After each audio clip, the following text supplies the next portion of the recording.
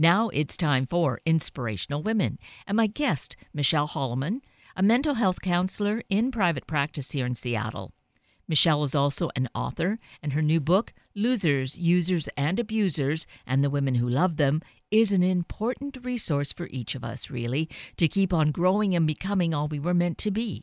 Domestic abuse and domestic violence are tragically too much a part of daily life, and I'm grateful to have Michelle join us to share insights into some of the reasons that this is happening. It's not new, but we are certainly talking more about it. And today we want to get a better understanding to get on the path to healing. It's time to meet our special guest. Michelle Holloman, good morning. Thank you so greatly for being with us this morning. Thank you, Kate. It's a pleasure to be here. And it's wonderful to have you here because you are an inspiration and such a great source of information for us to talk about something that is just really tough and too much a reality in our lives these days, and that's domestic violence. I mean, the numbers, the statistics are just horrific, aren't they? They are. The statistics really are quite alarming. If it's not happening to you, it is happening to someone you know, but you just may not know about it. The statistics at this point are 1 in 3 women will experience some kind of violence at the hand of a trusted individual, so domestic or otherwise. Statistics for men are not that much better. It's 1 in 4 sometime in their lifetime that they will undergo some kind of violence, either in the home or some trusted individual. So they're not great statistics. And along with domestic violence, there's the physical aspect that we see or we recognize on television, or we think, oh, that's so terrible. But it's really that kind of life living in fear that really gets people in a very bad place. So it's not just the physical acts, but it is living a life of insecurity and fear. And just how it happens so constantly, just on the news yesterday, I had seen how a young woman, a college student, I think it was in Utah, was killed by her boyfriend because she broke up with him. And then he ended up committing suicide, which is just such a cowardly act. Yes. In that sort of in situation. That situation. Yes. So here we see, thinking of that kind of situation, she realizes this is not the relationship she wants. Many women stay for a long time or perhaps in a long-term committed relationship, decide they need to leave, and they also still find themselves in harm's way that way. You're exactly right. For maybe people who are friends or family of a woman or a man who is struggling and is really a victim, it might be hard to understand, oh, gosh, why do they just keep putting up with this? Or why do they keep going back? Or why do they stay? But in reality, the most dangerous time for a woman leaving domestic violence is after she leaves.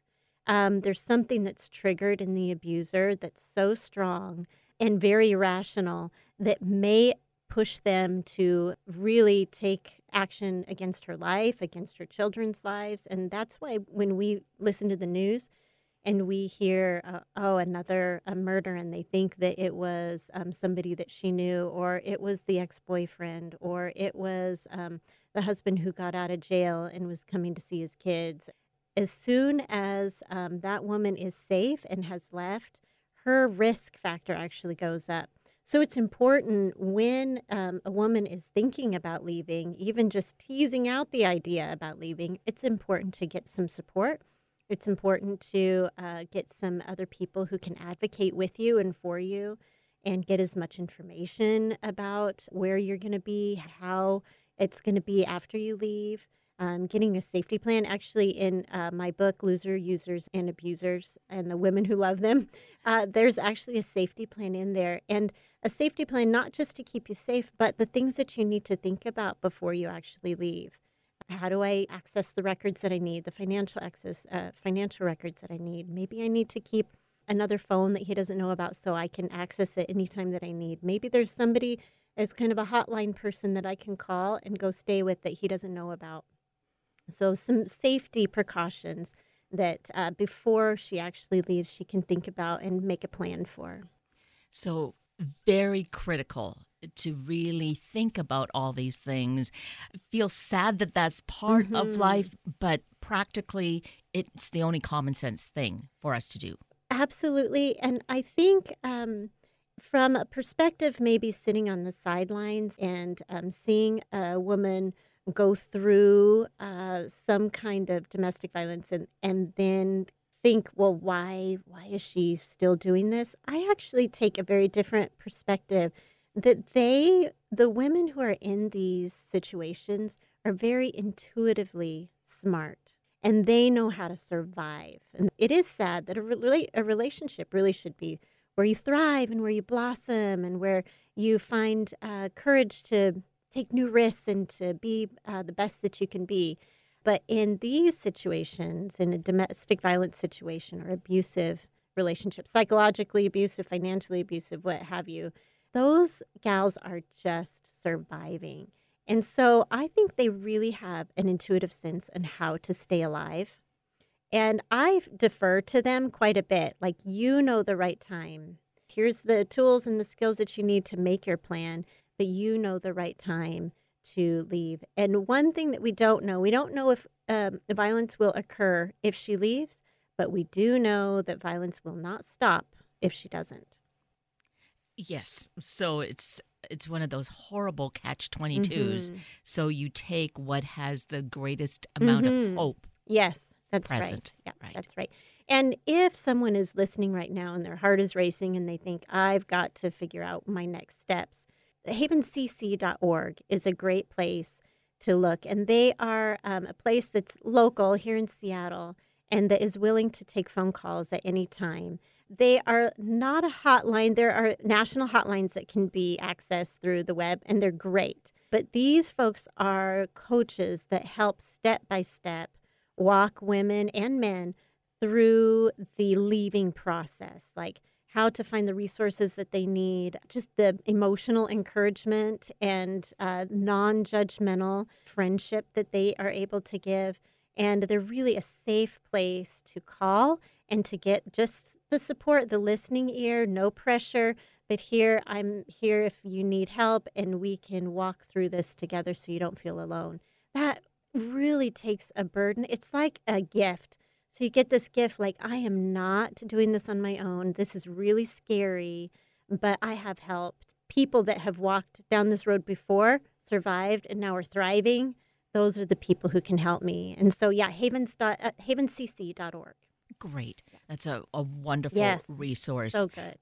that can be really immediate in that way if you're finding yourself in a crisis situation Yes, right now. that's right. Right. Hmm. But prior to that, when things are perhaps feeling not right for a Hmm. number of different reasons, that's where I feel that your book can help us. And maybe even prior to a relationship, Hmm. I can imagine young women, young men too, Hmm. reading and seeing some of these pitfalls, doing what we can. Imagine this world. If Yes. we all work on healing ourselves, then we come together. Yes. Those wonderful relationships, That's right? exactly right. Yeah, then we get to the lovers relationship, right? Where we're able to love one another and experience love in return. Yes, but sometimes when I call them soul holes, we have original wounds, maybe wounds from our family of origin, or maybe trauma from our past, or just functionalities that aren't so functional. I think we call them dysfunctional. Patterns of behavior that aren't working. And sometimes those holes attract other people who don't have our best interest in mind.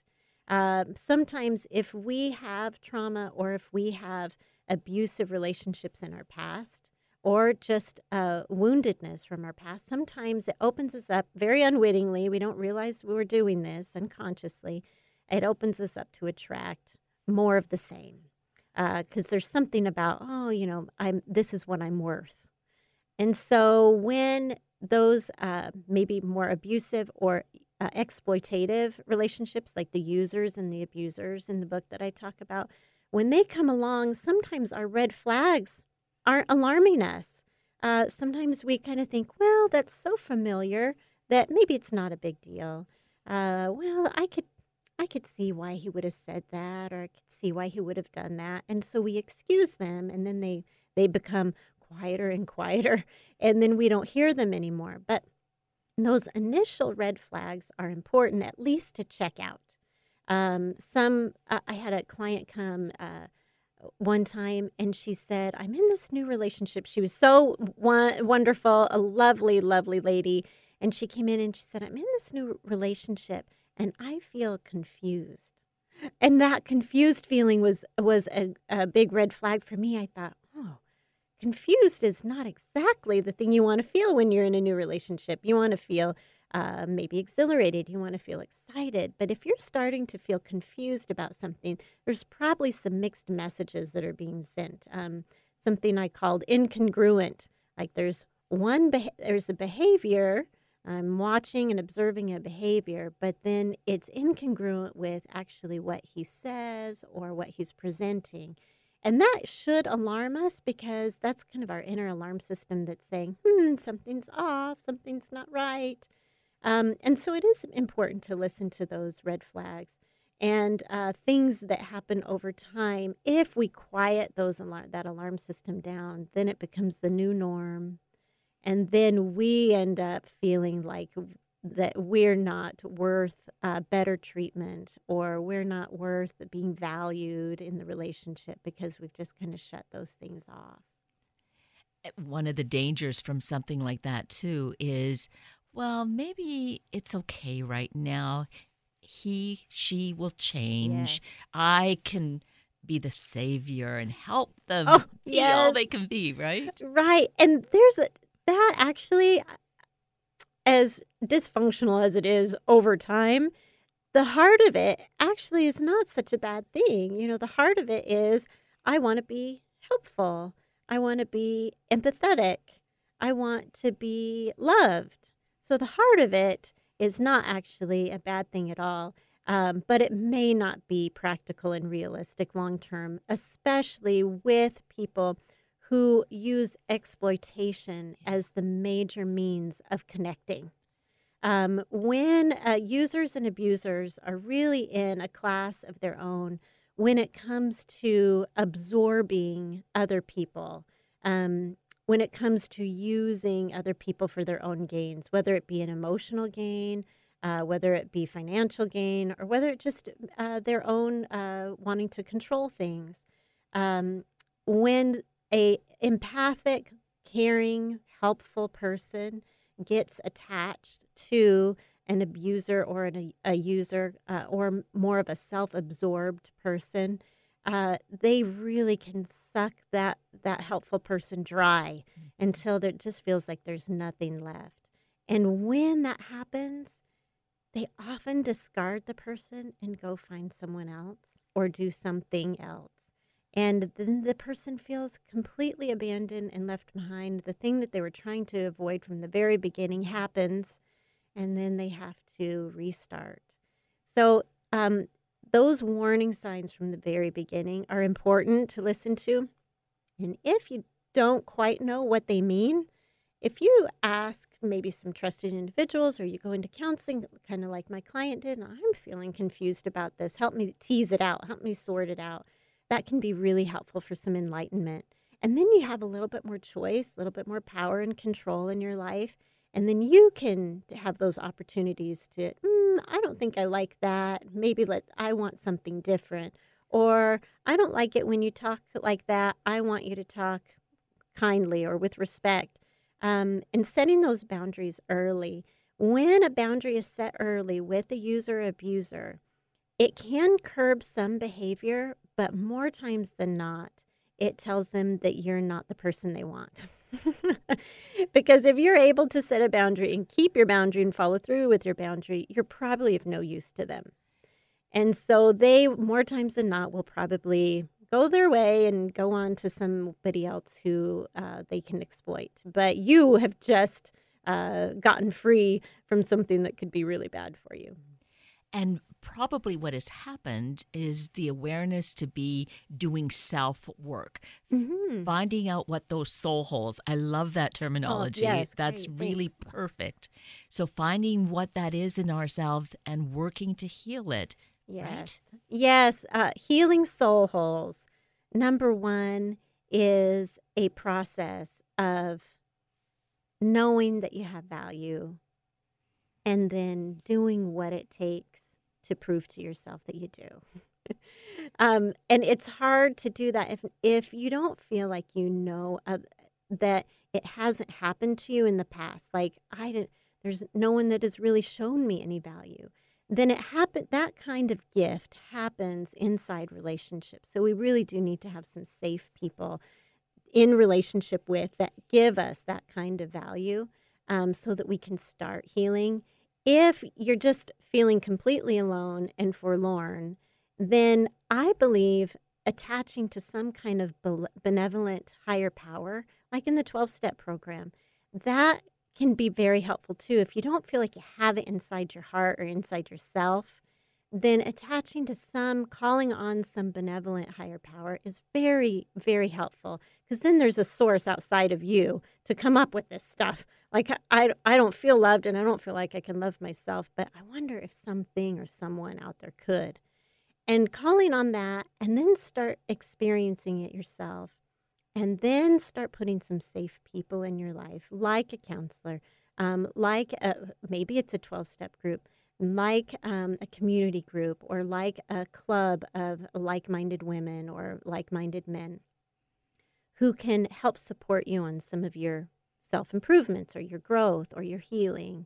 That is, I think, all those wonderful things are done in community of the self, relationship with the self, and then relationship with other people. And Michelle, you do a lot of work, or you're on the board with Havens, correct? I actually just am a consultant with, Okay. with Danielle. And you have done work with homeless women. Has Yes, it been uh-huh. your experience that often they end up in these circumstances because of leaving a relationship? Oh, that's such a great question. I was at a board meeting yesterday with Acres of Diamonds, actually, and that is a program for women who are homeless, and it's a 2-year program for them and their children to get sustainable, get independent, get job skill training, and get safe. And there's actually 56% of the women that come through Acres would say that they are there leaving domestic violence. Around 40% would say that, and this is trending probably throughout the nation, not just unique to Acres of Diamonds, but about 40% would say that they're homeless or at Acres because of chemical dependency. And often those two things can go hand in hand because there's so much pain, emotional and physical, in a domestic violence situation that chemicals are used to numb and to cope. And so often those two things go hand in hand, but homelessness is um, is a product of many broken relationships, whether it be the relationships that someone grows up in or whether it be the relationships that you're in today. And they break down, and it's very, very difficult to get the support you need if you're reeling from emotional, financial trauma, physical trauma. And that, though, is what needs to be addressed. I mean, it's so multifaceted, but really to be a long-term solution, doesn't it come back to looking at those soul holes and Mhm. doing the healing work? Yes. It was actually, I'm laughing because you are exactly right. When we heal, then we are better able to raise our children. We're better able to stay with employment. We're better able to be in community with the other people who are around us in a healthy way. So then things start improving for us. Things start going well for us. We're able to show up to class, or we're able to keep down that job. We're able to sustain so the state doesn't take our kids away, those kind of things. So healing ourself, although it seems insurmountable sometimes, if the wounds are so deep, healing the self will result in these other parts of our life going better. Homelessness is one of those factors that we think of as broken relationship is at the core of those, or the relationship even with the self. Mental illness, of course, is a cause of some homelessness. So as we I like what you had to say, that as we focus on healing those soul holes and we invite other people to help us heal those soul holes, admitting that we need to heal those soul holes, all of those things, that's really a wonderful first step to start making a difference in our lives. Well, maybe the thing to say is all of us Hmm. have some degree of soul hole. So not to have any kind of shame or embarrassment around it. Well, that's a great point. I think one reason why we don't admit that we have some brokenness inside of us is because there is shame attached. But if we can find those safe people like havens, the homeless women and children who come to Acres, find those safe staff support people that, yeah, we're on the road too, right? Bad things have happened to us, and we have done things that we're not proud of, and we're all in process, and we're going down this road together. And if we can come, number one, um, not judging ourselves harshly, not judging someone else harshly, that's the beginning of real healing. Mm. Because then we can be weak, we can be vulnerable, we don't have to have it all together in order to be loved and accepted and to still stay in the relationship. So you're right. Healing the soul hole is the beginning to so many of our greater goals in life.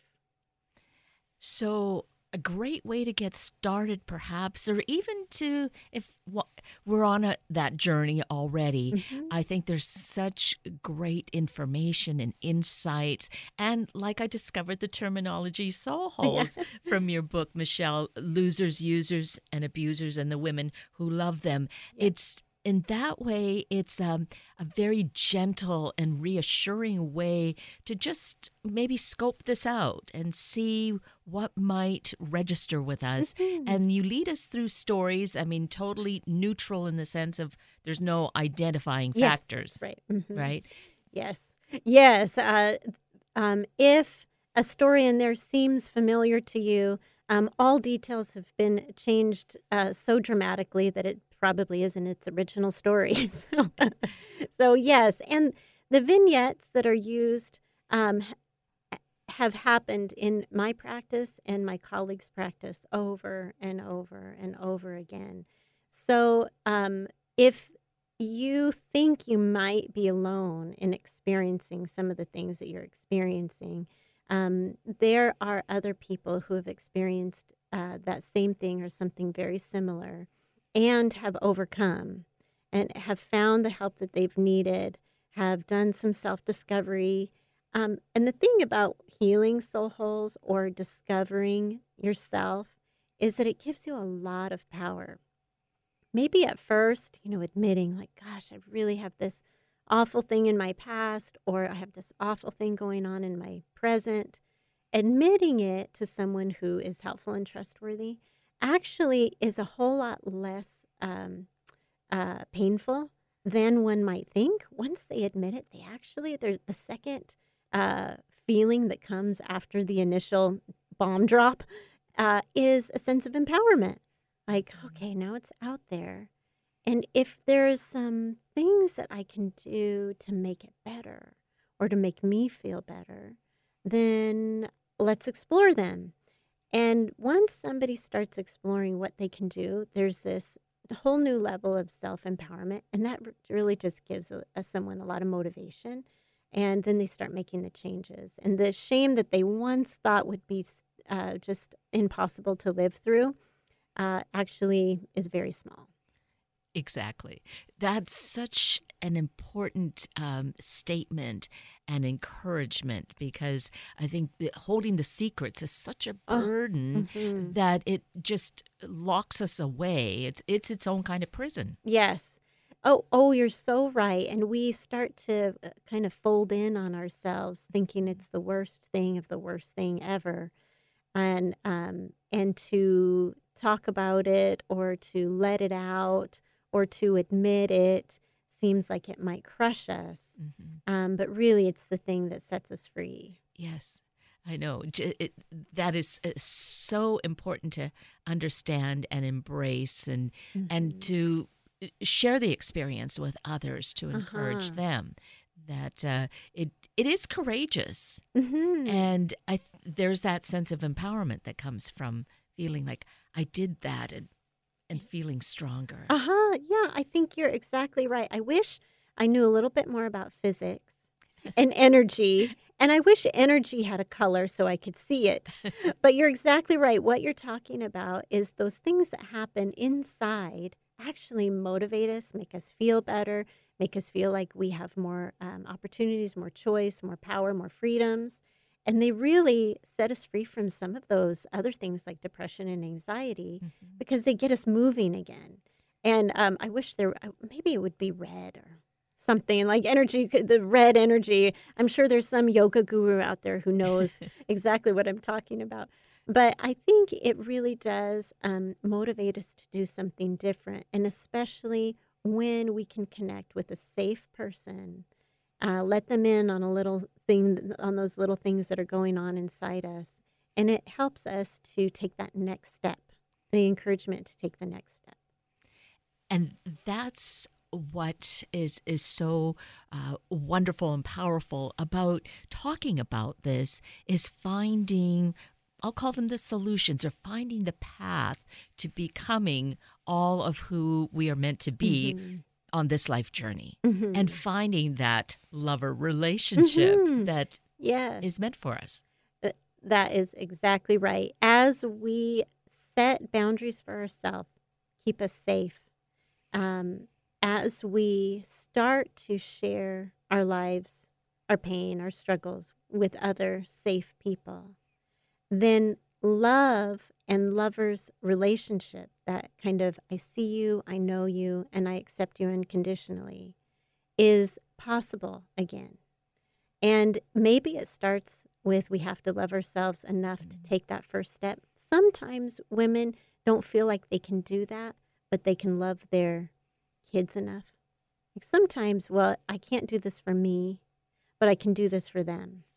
Or finding some important person or thing or object, or even if it's a memory, I'm going to do this for the memory of that important person in my life. If they can attach some kind of love to, if not the self, to someone else, and that's worth it enough for me to take that next step to safety or to healing or to risk, positive risk in a loving relationship, that's really good. Yes, just the best gift of all for ourselves. Yes, that's and right. For the future. We should mention your website, Michelle, in case people want to get more information. Oh, yes, that's great. Thank you. www.michelleholloman.com.